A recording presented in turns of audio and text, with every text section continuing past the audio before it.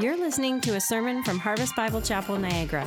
We believe in unapologetic preaching, unashamed adoration of Jesus, unceasing prayer, unafraid witness, and uncommon community.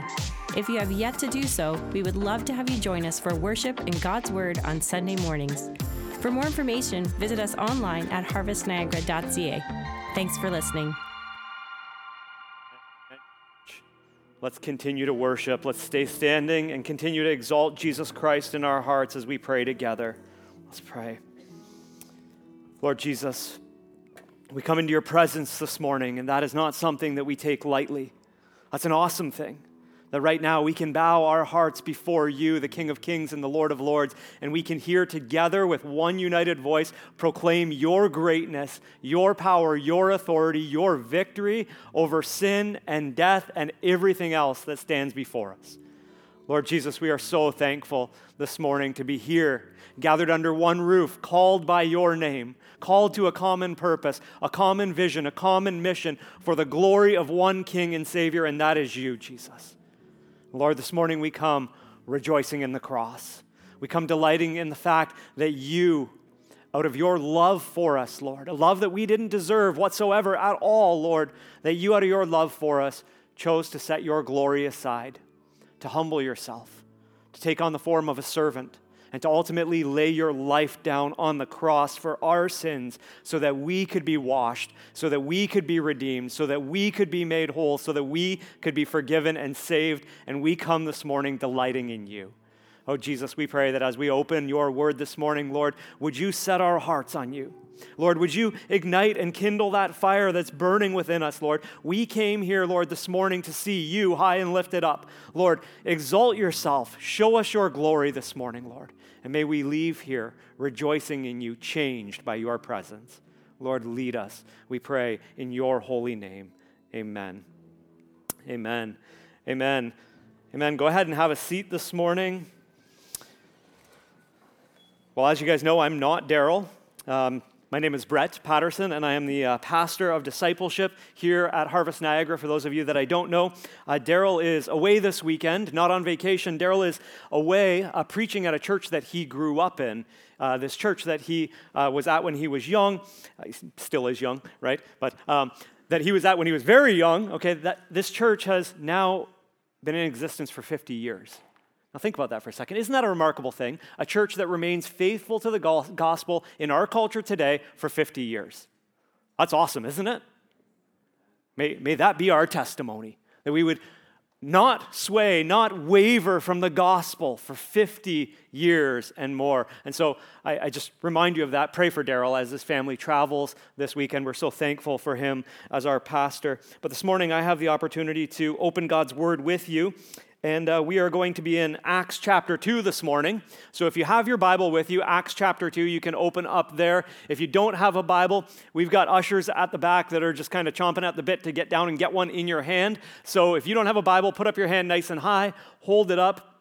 We say this every week and it never gets old, but if you don't have a Bible at home, take that Bible. It's our gift to you. No, it's not stealing. It would be good for you to take it. And if you read it, you will be blessed. Take it as a gift. But this morning, Acts chapter 2, we are going to look at a very familiar passage to us. We're going to really actually just look at one verse primarily this morning. Acts chapter 2, verse 42.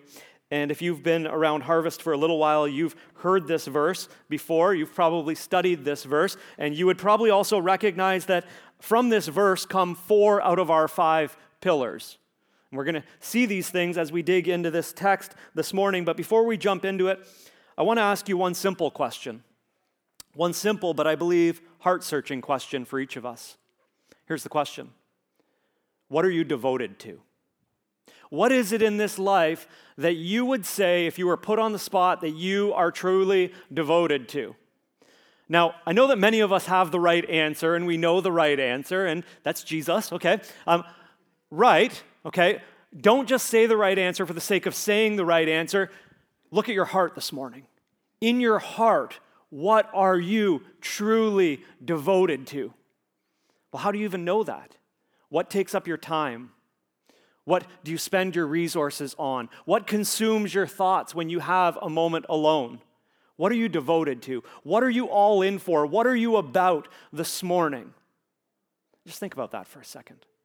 Maybe you're devoted to sports. Maybe you have been thinking for about 3 weeks now, man, we are getting close to the beginning of a hockey season, and I wonder if the Leafs are going to make it to the Cup this year. Don't hold your breath. We can cheer, but don't hold that breath, okay? Who knows? We'll see, right? Maybe it's baseball. I don't know. I don't even know what's happening with baseball, so we'll forget that one, all right? Maybe it's some other hobby. Maybe it's some other thing that you do. Maybe it's some outlet. Maybe you are devoted to your family. Well, that's a good thing. Maybe you're devoted to your spouse. That's a really good thing, okay? We need to encourage that. Yes, be devoted to your spouse for sure.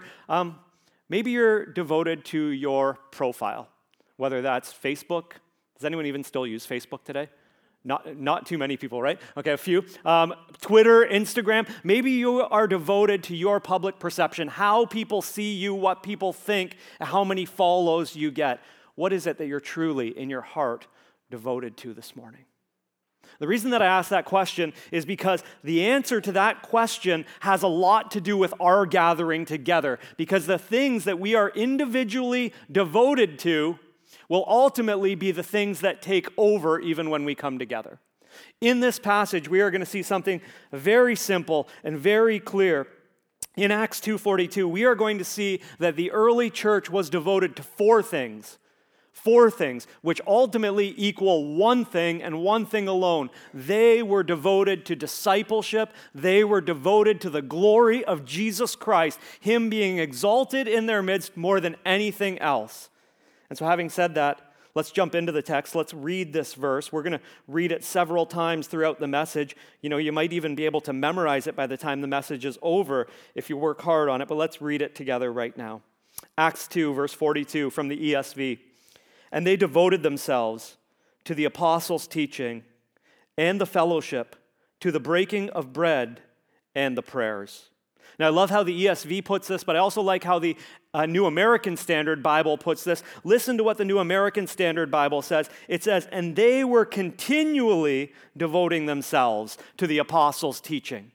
We kind of get this picture that it's not just this one time, hey, I'm devoted to this, I'm all in for like 2 weeks, and then it tapers off. They are continually devoting themselves over and over again with a fresh zeal, a fresh energy, a renewed spirit. They are continually devoted to. Notice the four things that are right there. We want to make this really clear this morning. We're going to break them down. 4 things in this passage that we see. Let's count them together. The first one, the apostles' teaching. Second, the fellowship of believers. Third, the breaking of bread. That's the worship of Jesus Christ. And fourth, to prayer. They were devoted to these 4 things. That's important for us. Now, some people will tell you that when you read this passage, they'll say, well, listen, that's not really prescriptive for the church today. That's not God telling us what we should do as the church today. That's simply descriptive of what they did back then. To that, I would say, I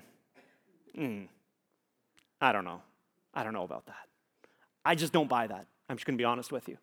Sure, it is descriptive, for sure, but I do believe that this is prescriptive, okay? Think about it for a second. If you were really ambitious and this weekend, even though we're still technically September, October's coming, but we're technically September, if you were out there and you were putting up Christmas lights on your house, anybody do that this weekend? Anybody put up the Christmas lights? No, good for you. That's not allowed till, my rule is November 25th. My wife differs on that, but so it ends up maybe in October. We'll see, right? But listen, no Christmas lights yet, okay? But if you were up there and you were putting up the Christmas lights on your house and you were on the ladder, and heaven forbid, you fell off the ladder and you hurt your arm really badly, and you went to the doctor or the Emerge, and you went in and you said, hey, listen, I was up on a ladder, I fell off, I hurt my arm really bad, I'm afraid it might be broken. How would you feel if a doctor, before even looking at you, before even glancing up, just said, yeah, that's not your problem. Your problem is that you've got a virus and you need an antibiotic. Here you go. Would anyone accept that prescription? No, because the reason is you cannot have an accurate prescription without first an accurate description, right?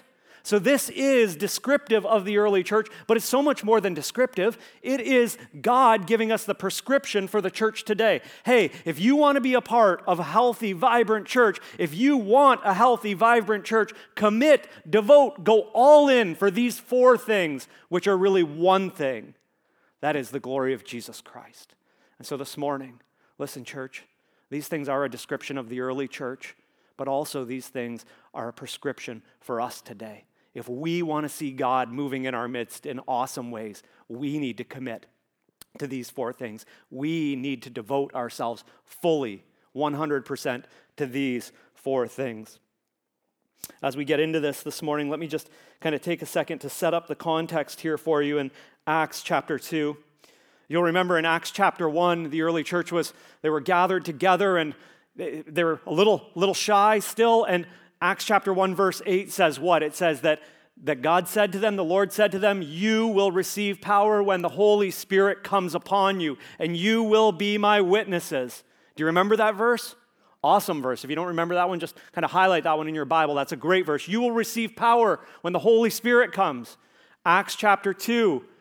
The Holy Spirit comes. The church is empowered, okay? And then Peter, right out of that, Peter stands up and he begins to preach the gospel openly and publicly to the crowds of people that are gathered in Jerusalem. And Peter stands up and he preaches the gospel, and the most amazing thing happens. And right, just a verse before this, 3,000 people put their faith and trust in Jesus Christ. How awesome is that? We had a phone that went off in the first service too. I think that's just kind of the thing today, right? Okay, so let's just try that again. Okay, 3,000 people put their faith and trust in Jesus Christ. How awesome is that? Amen. Okay, we got one amen. Someone might say, woo! All right, yes, woo! That'd be awesome. Wouldn't that be amazing? Just imagine that in our church, okay? Just imagine, okay? The early church was about 120 people, roughly, okay? Then, overnight, one sermon, 3,000 more people added to their number. That's awesome, isn't it? Now, that's not just because Peter was a dynamic communicator. He may have been, okay? That's because God showed up in power and saved souls and drew people to Jesus Christ. That is awesome. Now, don't get me wrong. I've said that's awesome like 6 times. I'm going to say it once more. That's awesome. But secondly, that's a discipleship crisis, isn't it? Think about it. 120 people. All of a sudden, there's 3,000 more. How are we going to disciple these people? How are we going to lead them? Where are we going to get the resources? How are we going to invest in these people and see Jesus Christ formed in them? So that's like this is so great. Oh, Lord, I'm terrified moment for the church. What are we going to do? Just imagine that here in our context. Imagine Pastor Darrell stood up one morning and preached a message anointed by the Lord, and the Lord used it to save souls through live stream or whatever all around Niagara, and we came back here the next week and our numbers had just increased like that. That would mean that we went from somewhere around 600 people to like 15,000 people in a week.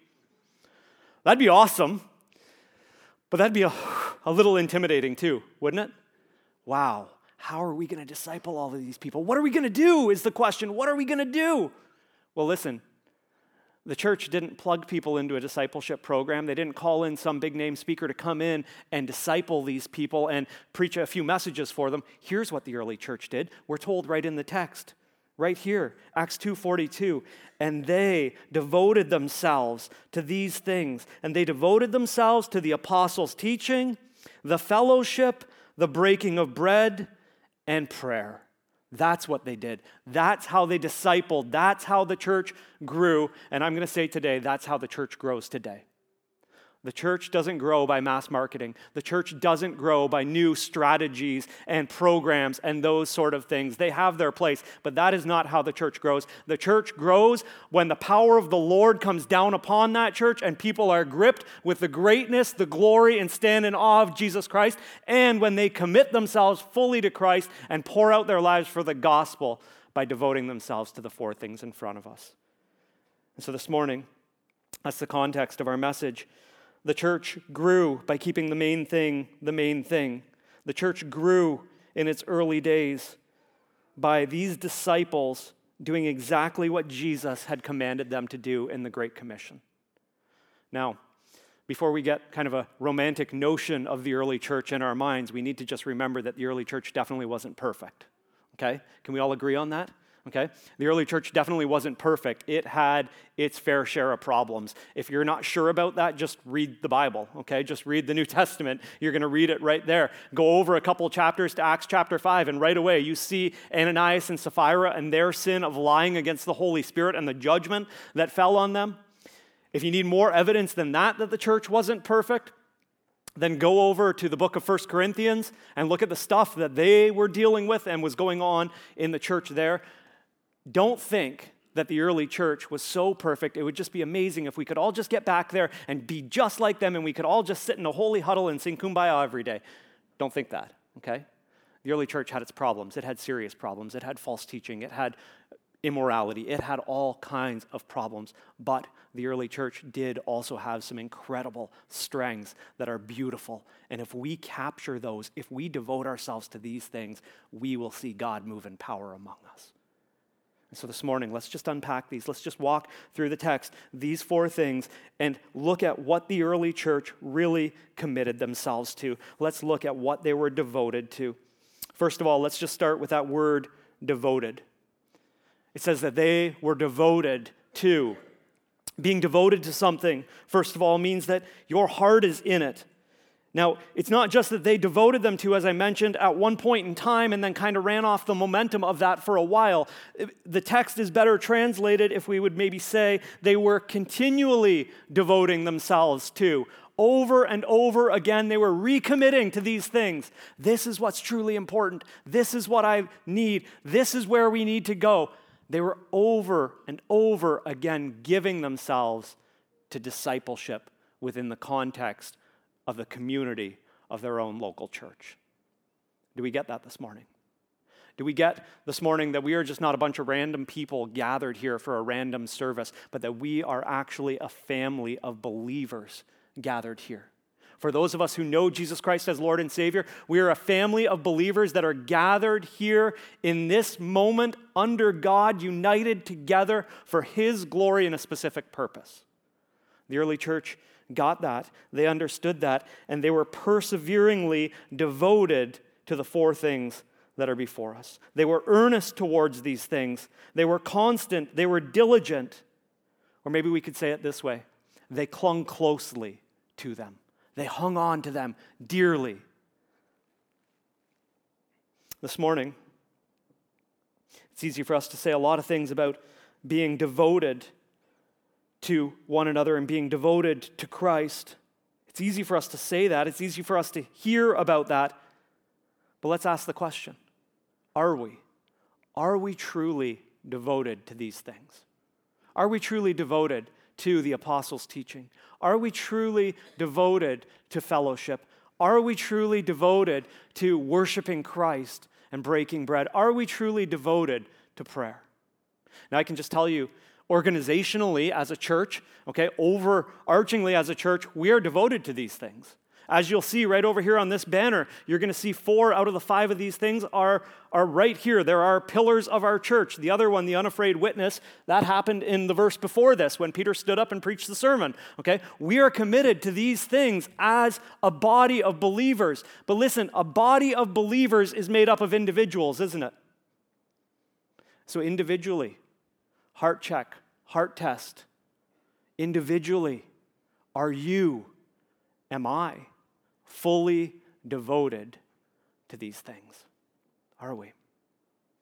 Now listen, this morning, I'm not trying to guilt you in any way into committing to the apostles' teaching and devoting yourself to fellowship, breaking of bread, and prayer. I'm not trying to guilt you into any of those things. That doesn't work. That's a colossal fail.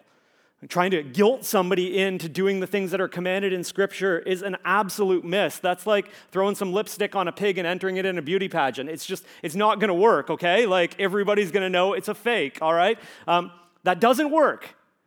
So I'm not trying to guilt you this morning. By God's grace, I'm trying to show you how awesome it could be, how good it could be if we truly committed to these things in our small groups, in our gathering together, if we were all on the same page to be fully devoted to these 4 things that are before us.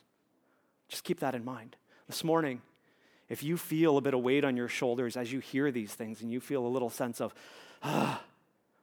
that's not me guilting you this morning. Maybe that's the Holy Spirit pressing conviction. And when the Holy Spirit presses conviction, that's a good thing, because he's calling you from where you're at right now in this moment. He's calling me from where I'm at right now in this moment, and he's calling you to somewhere better. Okay? So if you feel a bit of weight this morning, don't think it's because some guy stood up at the front and tried to condemn you this morning, but know that the Holy Spirit is calling you to himself this morning.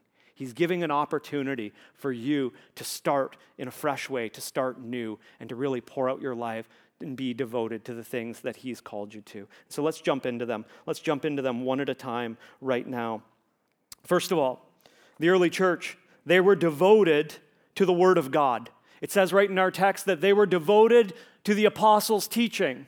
They were devoted to the Word of God, we could say. They were devoted to the New Testament. Now, first of all, when the early church was in its formation, they didn't just have a Bible that they could pick up like this. They didn't have a Bible, they had the apostles with them.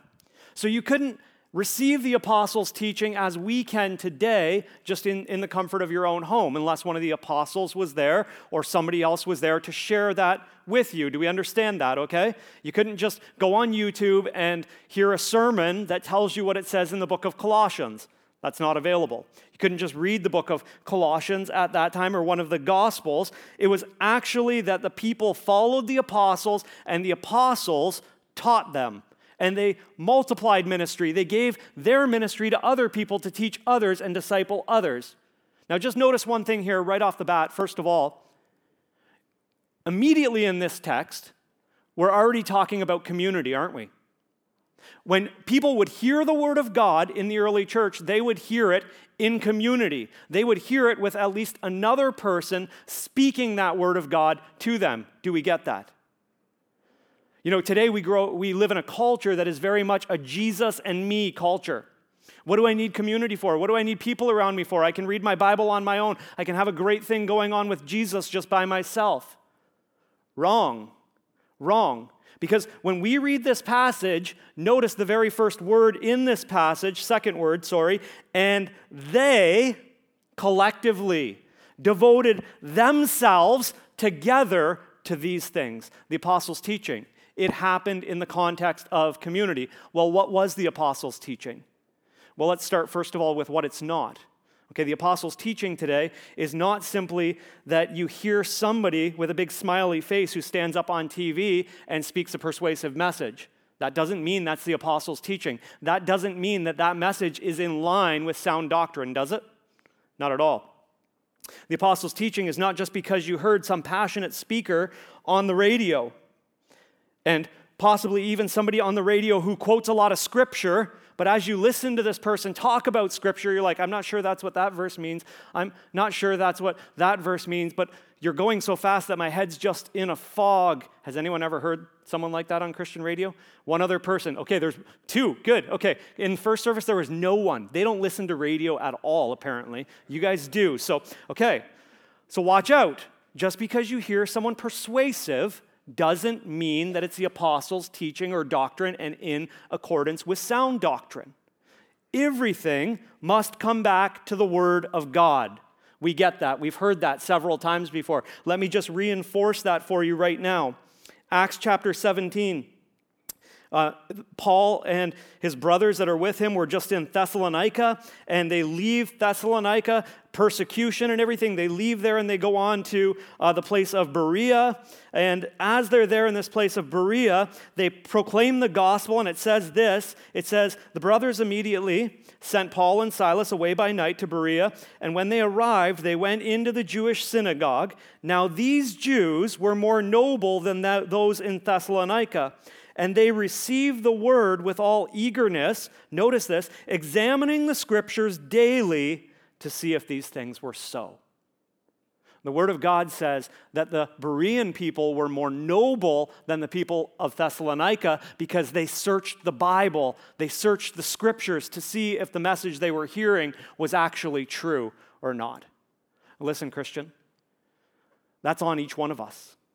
When I hear a message, when you hear a message, when you hear someone talk, anyone talk, even from a pulpit, it's your mandate, it is your mission to check that against the Word of God. Do you understand that? That means that each one of us has a responsibility to know where to find sound teaching in Scripture.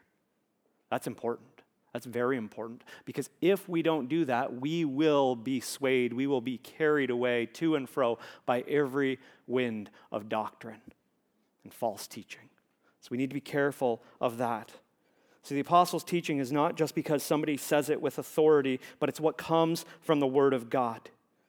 Well, what is an apostle? What is an apostle? That's really important to know. Do we have apostles around with us today? The answer on that is no. I don't care what persuasive person you hear that might say, yes, we have real living apostles today. Listen, here's the criteria for an apostle from Scripture. First of all, an apostle had to be an eyewitness of the resurrected Christ. They had to see Jesus after his resurrection. Second of all, they had to be commissioned or called to be an apostle by Christ himself. So you couldn't just sign up for the job of apostle. You had to be commissioned and set apart by the Lord. And the apostles were the ones who were entrusted with the message of the gospel. The apostles' teaching, we can really break it down into two parts, real simple. First of all, the apostles' teaching is the gospel. We're going to break that down in just a second. And then second of all, we have the gospel first, and then second, we have Christian living. So we have the gospel message, and then the apostles' teaching involved Christian living, which is the implications of the gospel. The way that we live our lives every single day in this world is in relation to the gospel. It's the outworking of the gospel. And this came through the apostles. Now notice what 1 John chapter 1, verses 1 and 2 says. Here's a little passage from that scripture that says this. This is the Apostle John writing this. He says, "That which was from the beginning, which we have heard, which we have seen with our eyes, which we have looked upon and have touched with our hands, concerning the word of life." Get this. Notice how much he's saying, okay, we saw this, we looked on it, we were there, we were present, we even touched Jesus with our hands concerning the word of life. The life was made manifest, and we have seen it and testify it and proclaim to you the eternal life which was with the Father and made manifest to us. Listen, the apostles were eyewitnesses. They were eyewitnesses of the events of the gospel. They were eyewitnesses to Jesus Christ. They were the ones that were entrusted with the message of the gospel and to give authoritative instruction to the church. Where do we find the apostles' teaching today? We find the apostles' teaching contained in the New Testament of our Bibles. Matthew, Mark, Luke, and John, the four gospels and the epistles, okay? And the New Testament is the apostles' teaching. It's not open. We're not going to receive a new book. We're not going to get something else from an apostle. This is it. It's right here. And so when we hear that the early church held fast, when they were devoted to the apostles' teaching, they were devoted to the New Testament. We can say that with authority. That's the teaching that they received. It was the New Testament teaching, even though they didn't at that point have a copy of God's word in their hand. But listen, I mentioned just a minute ago that there were really two aspects to the apostles' teaching. One, there's the gospel. And then two, there's Christian living, the outworking of the gospel. Let's just take a second and let's just talk about the gospel. We can't rush through a message like this without actually taking a moment to talk about the glories of the gospel. So if you're a believer in Jesus Christ right now, maybe this is just a great moment for you, just as I talk about these things, just to say, yes, thank you, Lord. Thank you for the mercy and grace that you've shown me. Maybe this is even a moment to pray for somebody in the room who's never heard the gospel before, that today would be the day that they would open their heart to receive Jesus Christ as their Lord and Savior. So let me just say this. The gospel, really, it starts out with bad news. It starts out with bad news, but then it goes to incredibly good news. So let's start with the bad news first.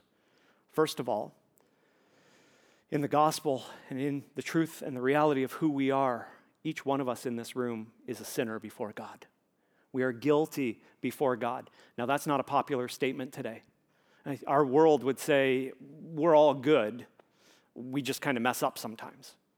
That's vastly different than what God says about us. God sees the human heart with precision, with clarity. He sees us on the inside, And God says that we are, each one of us, myself included, is guilty before him because of my sin. And you are guilty before him because of your sin if you don't know Jesus Christ as your Savior. We're all sinners. That's the bad news of the gospel. But aren't you so glad that the gospel just doesn't end with bad news? Aren't you so glad that the gospel, the actual word gospel, means good news? That it's good news to us? Anybody ready to hear some good news? I'm ready to hear some good news. This is a great time to rejoice in your heart and let the gospel fire you up again if you know Jesus Christ. The good news of the gospel is that God looked down on us in our sinful state when we were waging warfare in rebellion against him. That's us apart from Christ. When we were there, God looked down on us in love. Think about that. God loved his enemies so much that even while they were at war against him, willingly loved us. That's awesome. And not only did he look down on us in love, but in love, he gave his only begotten Son, Jesus Christ, into this world. Now think about that for a second. That should blow our minds totally.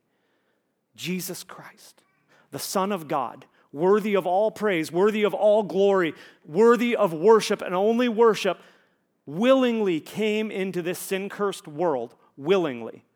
The Father didn't force him. The Father willed, the Son willingly went. And Jesus came into this world, and now here, this should just blow all of our minds. And in this sin-cursed world, Jesus Christ lived a perfect life. He didn't sin one time, not in any way.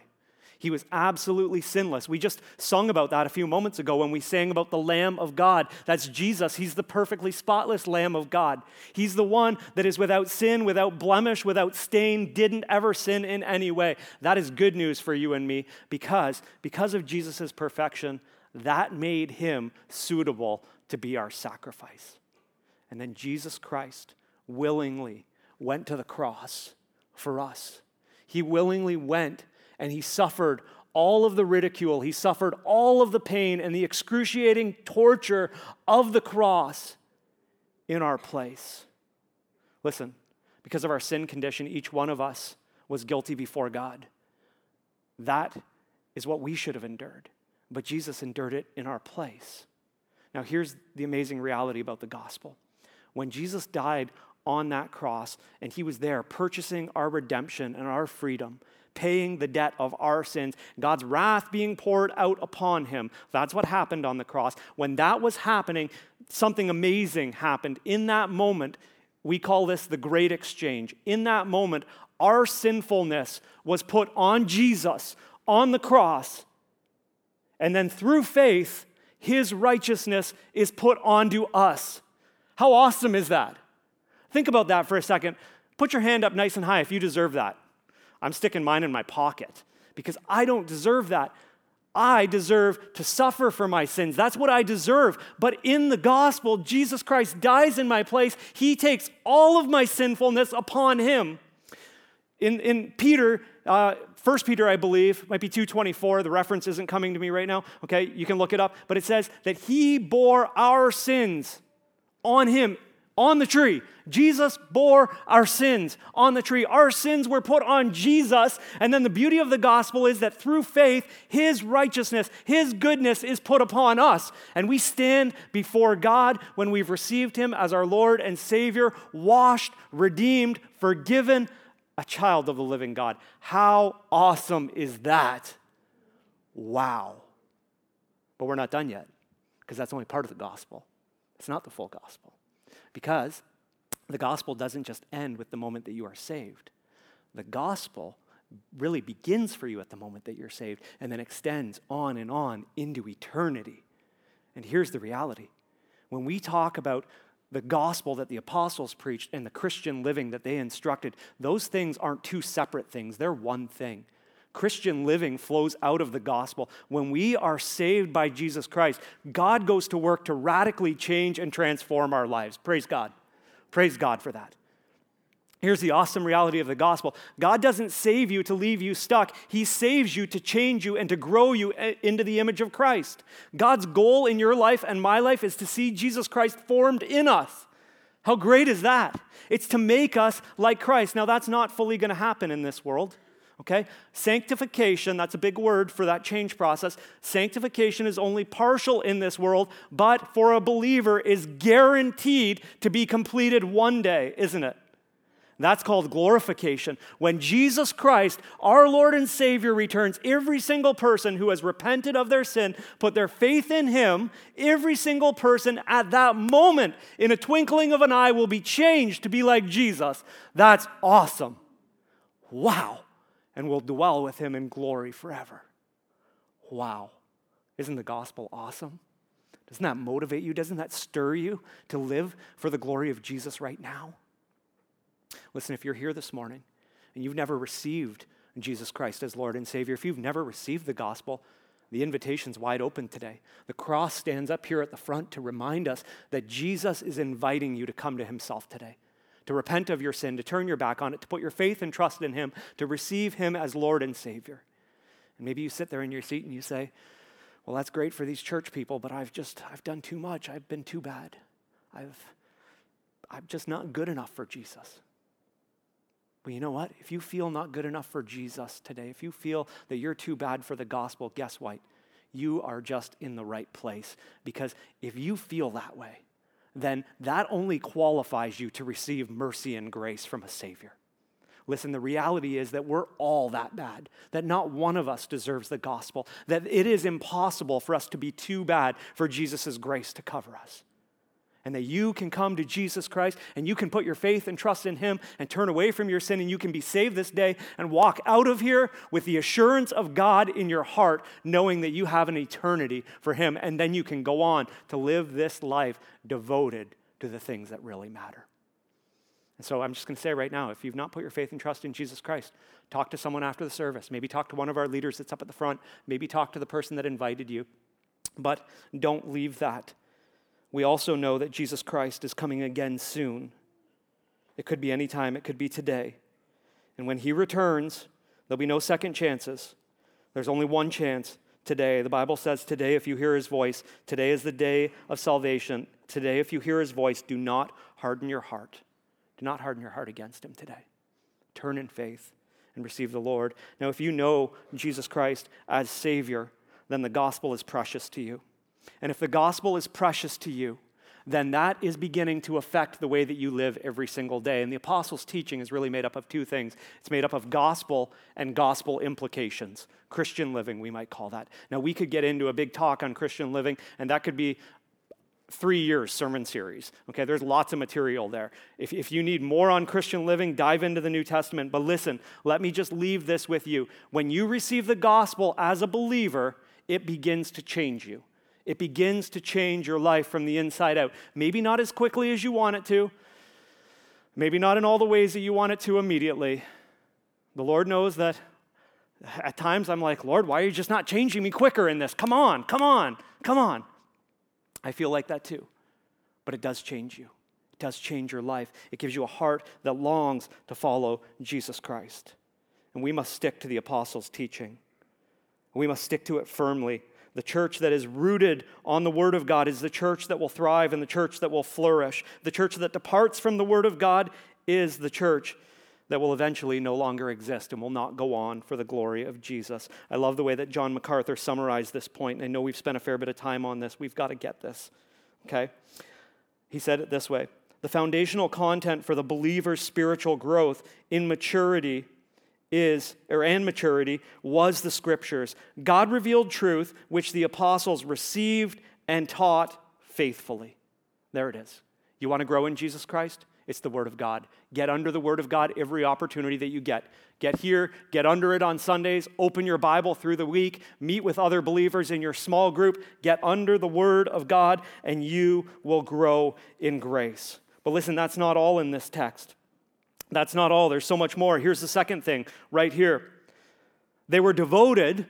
The early church was devoted to genuine fellowship. Listen, as a church, we are devoted to genuine fellowship. We've got to get that. We've got to believe this. We've got to be committed to this. Organizationally, yes, we are devoted to genuine fellowship. But are we individually devoted to genuine fellowship. And I just want to be honest with you right now. The word fellowship has really been hijacked in North America over the last, more than a few years, several decades, okay? The word's lost a lot of its meaning. Today, when you talk to most Christians about fellowship, they associate with fellowship cookies and donuts and coffee and Sunny Delight, just that you'd get at the table out there or whatever. Or they associate football and nachos or hockey and nachos, okay? They associate those things. Now listen, those things can aid in fellowship to a certain degree. I think that chicken wings at a men's event are a great asset in assisting in fellowship. Who would agree? I hope so, okay? But listen, just because you bring a bunch of men together into a room and you give them chicken wings and you talk to them about Jesus, does that mean that you're going to have fellowship together? No, it doesn't. Fellowship is so much more than that. Listen, the Greek word for fellowship here is the word koinonia. You've probably heard that before. Koinonia is really a unique word, and it means to have in common. These believers, they had something in common, something more than just the fact that they all came from the same area. They had something greater than that in common, okay?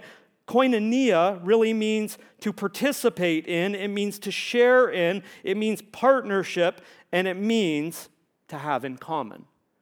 Now, what did these early believers in the church have in common? Jesus Christ. They had Jesus Christ in common.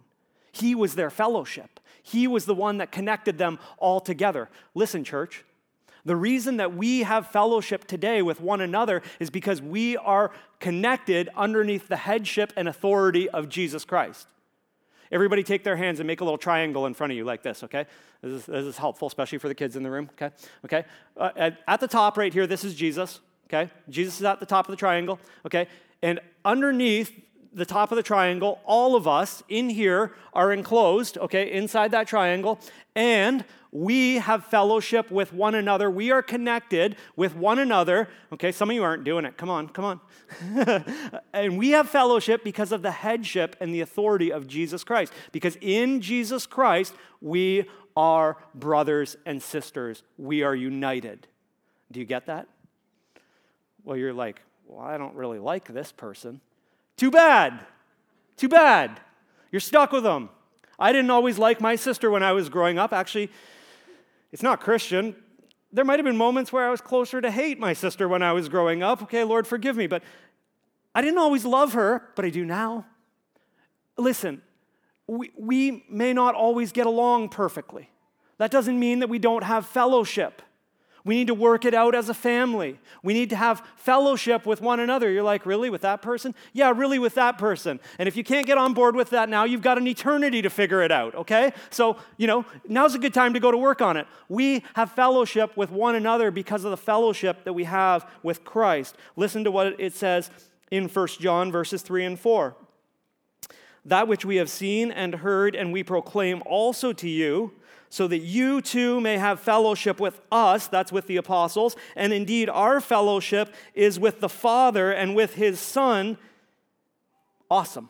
So John's writing these things so that they can have fellowship with, the church can have fellowship with the apostles, and the apostles, they're all connected under God. We have fellowship with one another. Well, what does it mean to have fellowship? It means to have things in common. It's more than nachos, but would you please just spell it out for us? Okay, here it is. John Stott, he said it this way.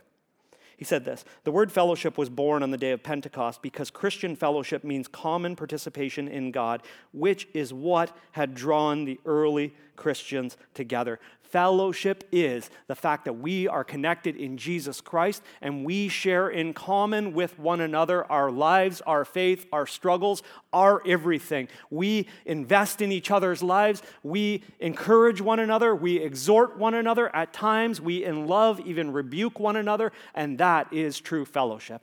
So much more than cookies and coffee or nachos and hockey, isn't it?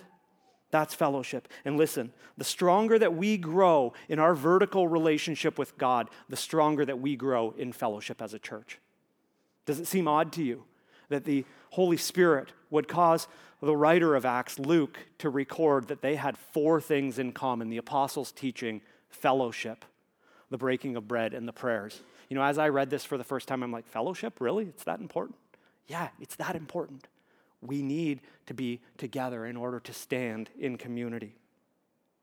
Listen, there's a lot of texts that we could look at on fellowship. I'm just going to give you 2 right now. I'm just going to put them out there for you. If you want to write them down and look into them later, you can. The first one is our small groups theme verse. Listen, fellowship is one of the 4 things we're going after in small groups, isn't it? Apostles' teaching, fellowship, okay, worshiping Christ, and prayer. Those are the main things we're after in small group. Those are the main things that we're after here in the church. 2 texts. First one, Hebrews 10, 24 through 25. That's our small group theme verse. Great verse. Read it to you quickly. It says this: "And let us consider how to stir one another up to love and good works, not neglecting to meet together, as is the habit of some, but encouraging one another, and all the more as you see the day drawing near." Awesome verse on fellowship. The other verse, the second of the 2 twin texts, is Hebrews 3, 12 and 13. Hebrews 3, 12 and 13. "Take care, brothers, lest there be in any of you an evil, unbelieving heart, leading you to fall away from the living God." Here's where fellowship comes in. "But exhort one another every day, as long as it is called today, that none of you may be hardened by the deceitfulness of sin." True fellowship involves us sharing together, sharing our lives together, sharing ourselves, our struggles, our desires. It involves encouraging, exhorting, even rebuking, as I mentioned. It involves sharing with others what we have, and it involves supporting one another. And listen, church, I praise God that this is happening a bit among us, but listen, there's so much more opportunity for so much more of us, isn't there? Each of these 4 things that the early church was committed to, praise God that he's doing them among us. But man, there's room to grow, isn't there? I don't know about you, but even as I'm up here preaching right now, I'm like, man, I'm thinking of spots in my own life where I need to grow in these things right now. And I believe the Lord's doing that in you also. Let's move to the third one before our time is gone. Number 3, we're going to touch on this one quickly. Number 3, the early church was devoted. We are devoted to remembering Christ's sacrifice. We're committed to that. When we come here on Sunday mornings, every single Sunday, whether we have communion or don't have communion, we come here on that morning to worship Jesus Christ and to exalt him. Listen, I hope that you don't just come on a Sunday morning to be entertained. You can find that in a lot better quality somewhere else, I'm sure, okay? The goal is not entertainment. Okay, I hope you don't come on Sunday morning just to find 1 or 2 things that you can apply to your life and feel better about your moral walk. I hope that's not all. I hope that you come on a Sunday morning because you want to see the glory of Jesus Christ. You want to hear about him. You want your heart to be in tune with him, and you want to walk out of here rejoicing in the hope of your salvation. I hope that's why you come. I hope you come because you want to remember Christ. You want to remember his sacrifice and the fact that the tomb is not empty, or that the tomb is empty and that the tomb is not full, that he is risen and he is alive today. I hope that's why you come. But listen, the early church met together and they broke bread. Now, early on in the meeting of the early church, it seems that, and this is a little bit speculation, we have some record of it, but we're not sure how it all came together, so it is what it is. I'm not saying this authoritatively here. It seems that the early church, that when they met together for worshiping Christ, that they often had a full meal with that. And then they would break bread after and remember the death of Jesus Christ. Now, it seems, as we read the New Testament, that kind of tapered off right after 1 Corinthians 11 happened. If you read 1 Corinthians 11, you will read that in Corinth, there was many people that were abusing the Lord's Supper. And that it totally missed the point, and they were actually sinning against one another. It seems that there's kind of a dividing line right there where that whole feast together kind of ended, and that it actually became more of a service where they would come in together, they would worship Christ, hear from the Word of God, and then also at times, sometimes more often than not, break bread together. That's what we can see from church history. Now listen, we don't have communion every single week. The Bible never tells us anywhere that we have to have communion every single week. But let me just encourage you. When we do, we normally have communion at least once a month. When we do, let me encourage you not to come into that service lighthearted.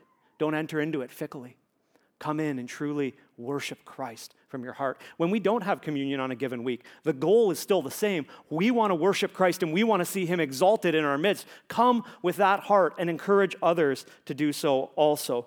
Listen, we could say a lot more about this passage and about this little phrase, devoted to the breaking of bread, but we've had whole messages on this before. If you want to study this a little bit more in depth, you can look at Matthew chapter 26, or another good place is to go to 1 Corinthians chapter 11, and you can dig into what the Lord's Supper is. But right now we're going to move on. We're going to move on to the fourth point.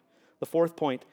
The fourth strand of the cord that binds the church together is this. It's the fourth vital sign that we are after this morning of a living, thriving church. Number 4, we are devoted to praying together. Notice that. Notice what that says. We are devoted to praying together. Notice that it doesn't just say that we are devoted to prayer. We are devoted to prayer. Absolutely. It's one of our pillars. We believe firmly in the power of prayer. Okay? Unceasing prayer. But in this context, for this point, the early church was devoted to praying together. I want you just to look at this for a second with me. It's easy for us to come through this and say, okay, they were devoted to prayer, and miss the fact that this verse is pressing the importance of corporate prayer, of prayer together. Now, this is kind of where it gets a little risky for some of us in the room, doesn't it? Oh man, he's going to try to get me to go to corporate prayer. Yes, I am. And I'm not ashamed of it. Okay?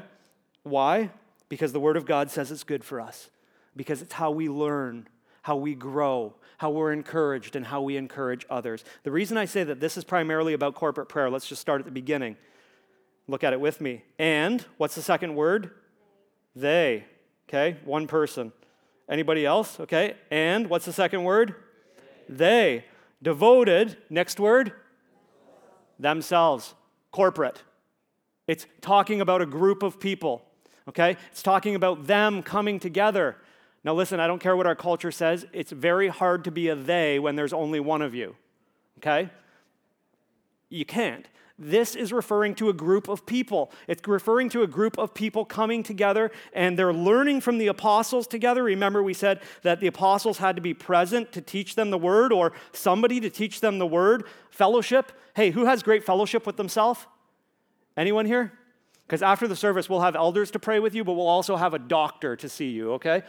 Just kidding. No, you can't have fellowship with yourself. This whole passage is in the context of community, okay? The breaking of bread. Man, it was so awesome celebrating the Lord's Supper by myself. No, it's community. So why would we ever jump to the end and say, oh, it's just talking about personal prayer? We would only do that because we want to sidestep the Word of God, and we want to try to plead ignorance on something that God has said is important. God is saying to us this morning, church, that corporate prayer is important. God is saying to us this morning, church, that praying together is a massive part of your life as a disciple in Jesus Christ. Now let's just lay something down, first of all, real quick here. First of all, the most important thing about prayer is that when we pray, we are talking to God Almighty, aren't we? Second of all, the most important thing about prayer is that when we pray, we are showing our absolute and utter dependence on Him, aren't we? Third, when we pray together as a community, we are encouraging, we are exhorting, we are building up, and we are holding one another accountable, aren't we? Do you notice what's happening right there in prayer? Fellowship. Fellowship happens when we pray. Have you ever noticed that? When you've prayed with someone on a Wednesday night prayer meeting, doesn't your heart feel knit together with that person? Afterwards, you're like, man, I just made a new best friend tonight. I loved it. That was awesome. Yes. Why? Because corporate prayer together is important. It's not just important to the church, it's important to God. He loves it when His children seek His face together. So private prayer, yes, absolutely. Pray your face off every day. Corporate prayer, come together with people and pray together. Listen, the early church got this. Corporate prayer happened in homes. It happened in the temple. They were together. They were praying together. We read many examples in the book of Acts of corporate prayer. Did you know that there are only 4 possible examples in the book of Acts of private prayer? And there are over a dozen examples in the book of Acts of corporate prayer. I wonder if God's trying to tell us something. I think so. I think He's trying to tell us that corporate prayer together is important. Have you ever noticed that in the Lord's Prayer, In Matthew chapter 6 or Luke chapter, I believe it's 11, have you ever noticed that the Lord's Prayer is not written in the singular? It's not my Father who art in heaven. It is our Father who art in heaven. Hallowed be thy name. Your kingdom come, your will be done on earth as it is in heaven. Give us this day our daily bread. When you pray the Lord's Prayer, it's really hard to pray it in the singular sense, isn't it? Why? Because, well, my conviction is that the Lord's Prayer was given to be prayed in community, together. God wants his church to be a praying church that prays together. You've heard it said before, I'm sure, the church that prays together is the church that stays together. That's cliche, but it's true. It's so true. And church, listen. I believe that God has great days ahead of us if we will commit to these four things, and if we will commit to all of them, and if we will really go out in faith and step out in faith and commit to praying together, I believe that we will see God show up and do awesome things among us, things that we'll just scratch our heads at. How did that even happen? I believe that will happen. Just to reinforce this point, let me just share with you, because I know some of you are like, that's terrifying. Okay, it is kind of terrifying, okay? Most likely, most of us have kind of grown up thinking that when you get really good at personal prayer, then you move on to corporate prayer. Hand up if you've ever thought that before. Listen, a couple hands went up, okay? Thank you for your honesty and yours, okay? I'm going to test you again. It's not good to lie in church, okay? And I know none of you are lying. Of course you wouldn't. You're way too wonderful of people for that, obviously. Don't lie this morning. We can be honest together, can't we? Okay? I'm not putting up my hand as demonstration. I'm putting up my hand as actual reality. I have thought this before. If you have ever thought, I'm not going to be involved in corporate prayer until I get really good at private prayer, or I can't do that until I first do this, and I got to be nailing private prayer first before I can go and pray with these other people, put your hand up if you've ever thought that. Just keep it up for a second. That's most of us. Okay, most of us have thought that. Just, you can put your hand down now. Can I just tell you, I've thought that too. That is absolutely 100% upside down, on its face, backwards. That is not how the early church thought about prayer. The early church did not think we're going to make disciples and we're going to give them a prayer schedule to pray in their own homes, and when they get really good at it, then they can join us. The early church immediately went out, grabbed these 3,000 people and said, come with us, we're having a prayer meeting, we're all going to pray together. And they learned to pray in community. Listen, church, we learned to pray in community. So I just want to extend this to you. We have corporate prayer that happens all over this church every single week, all over. We have a prayer meeting before the service starts. We have a prayer meeting during the service, both services right now. Our kids ministry prays, our small groups pray during the week, and the last Wednesday of pretty much every single month, we have a dedicated night of corporate prayer, of prayer together. That's intimidating. That's scary for some of us. I get that, okay? I'm extending an invitation to you to come to that, because the church that gets on their face and gets low before God is a church that grows, a church that thrives, a church that flourishes. Do we believe that? Yes. The church that prays together not only stays together, but goes on for the glory of God together. And so listen, there's a whole lot of holdups on us coming to something like that. They might give me a microphone and stick me at the front and make me pray in front of everyone. That's not going to happen. We're not going to do that. If all you want to do on the first week you come is stand in the back and not pray with anyone, just pray in your own heart, awesome. And as you come and as you hear others praying and as you're gripped by the glory of Jesus Christ, as your heart begins to get transformed, all of a sudden you're just going to blurt out one thing and you're going to be like, oh, that wasn't so bad at all. Man, I kind of like this. This is great. You know, I'd like to tell you about my first experience at a prayer meeting here at Harvest. I remember Pastor Daryl standing up on a Sunday morning announcing prayer and praise and saying, if you've never been there, you need to be there because you wouldn't believe what God does in these meetings. And I was like, I'm intrigued. I want to go. And I showed up and I was like, wow, this is amazing. I can't believe that people just pray this openly and honestly together and they're this real together. But listen, I get that we're fearful of these things. I understand that. Fear, you wouldn't want fear to hold you back. To stand before the Lord in glory and said, yeah, I didn't really pray with my church because I was too afraid.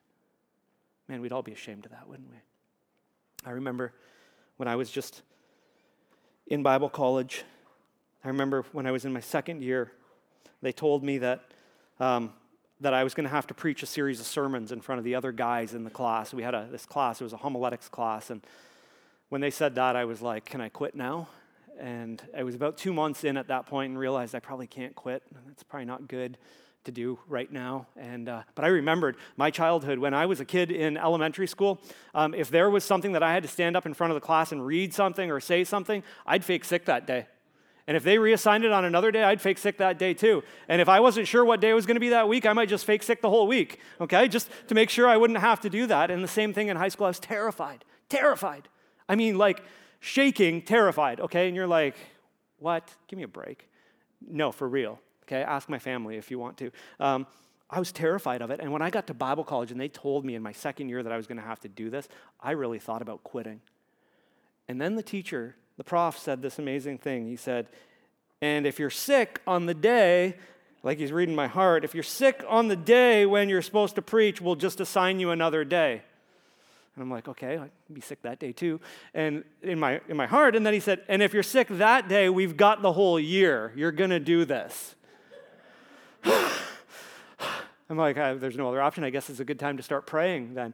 And so first time I was up there, I stood up in front of all the guys in my class, and there's about 15 of them or so, and I'm standing there with a music stand just like this, and I've got my sermon manuscript and my Bible open, and they've got my manuscript, and they're critiquing me. That's what they're supposed to do. Way to take off the edge, right? Okay? And I'm standing there, and this stand's just going like this. It's just bouncing on the floor. But you know what? At the end of the morning, the Lord got me through it.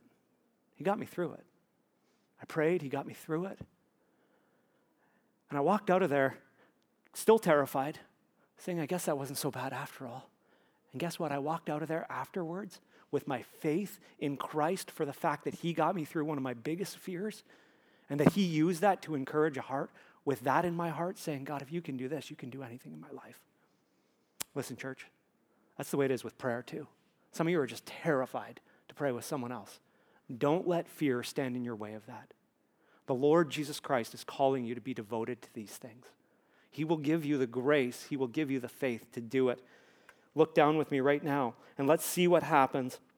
Let's see what happens when we devote ourselves to these things. Verse 43, just the beginning words. And awe came upon every soul. Church, listen. When we devote ourselves to these four things, when we devote to the apostles' teaching, to fellowship, to the worship of Jesus Christ, and when we devote to prayer, the glory of God will come down among us. He will make his presence known, and awe will come upon every soul. If you want more of that in your life, if you want more of that in this church, then there's no other option but to commit. That's it. To ask God for the grace to help you devote yourself to these things fully, and then stand back and watch what he will do. Let's pray. Lord God, we thank you. We thank you, Lord, for your word that is so clear for us, Lord. We thank you that you didn't write this passage and this text in a way that we could just skirt around, Lord. You wrote this specifically for us today, and as much as this was true for the early church, it's true for us today. Oh God, would you give us the grace to live these things out? Lord, would you help us to stand firmly on your teaching, your word, Lord? Lord, would you help us to be committed to genuine fellowship with one another, Lord? Help us to be committed to worshiping and exalting Jesus Christ. Help us, oh God, to truly be committed to praying together. Lord, lead us in these things. And Lord, may we stand back and see your glory on display. We pray these things in your name. Amen.